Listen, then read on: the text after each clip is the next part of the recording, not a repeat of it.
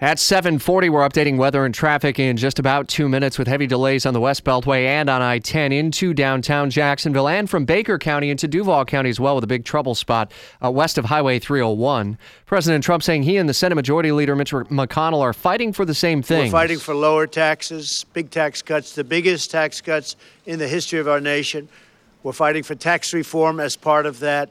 And insisting that his relationship with the Kentucky Republican is outstanding. Fox's Rachel Sutherland following the storyline from Washington, D.C. Obviously, the president also getting a lot of other questions and covering a lot of other ground in somewhat of an impromptu news conference yesterday.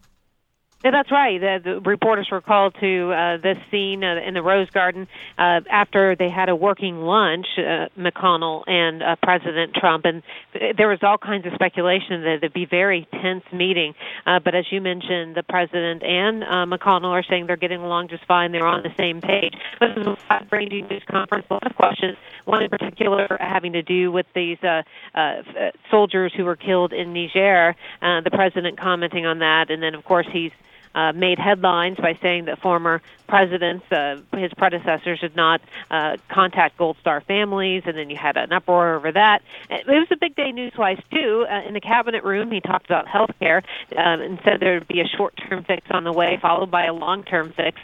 He talked about pulling the plug on subsidies. All right, a bit of a technical issue with Rachel's connection from Washington. We apologize for that. Rachel was covering some of the other key topics that the president had outlined in his news conference yesterday. So if you missed any of it at all, our Washington insider, Jamie Dupree, has a full recap and the video from the exchange with reporters, specifically as Rachel was talking about the president making claims about how he has handled some of the military deaths that have happened with service members. That's in the WOKV app. All you got to do is tap the Jamie Dupree button. If your restaurant has slow bathroom drains and grease blockages, call Superior Plumbing and Pipelining. Superior Plumbing and Pipelining's high-pressure sewer jetting and camera inspection of the drains will assure your peace of mind at your restaurant. Request a free estimate at SuperiorPlumbingJacks.com.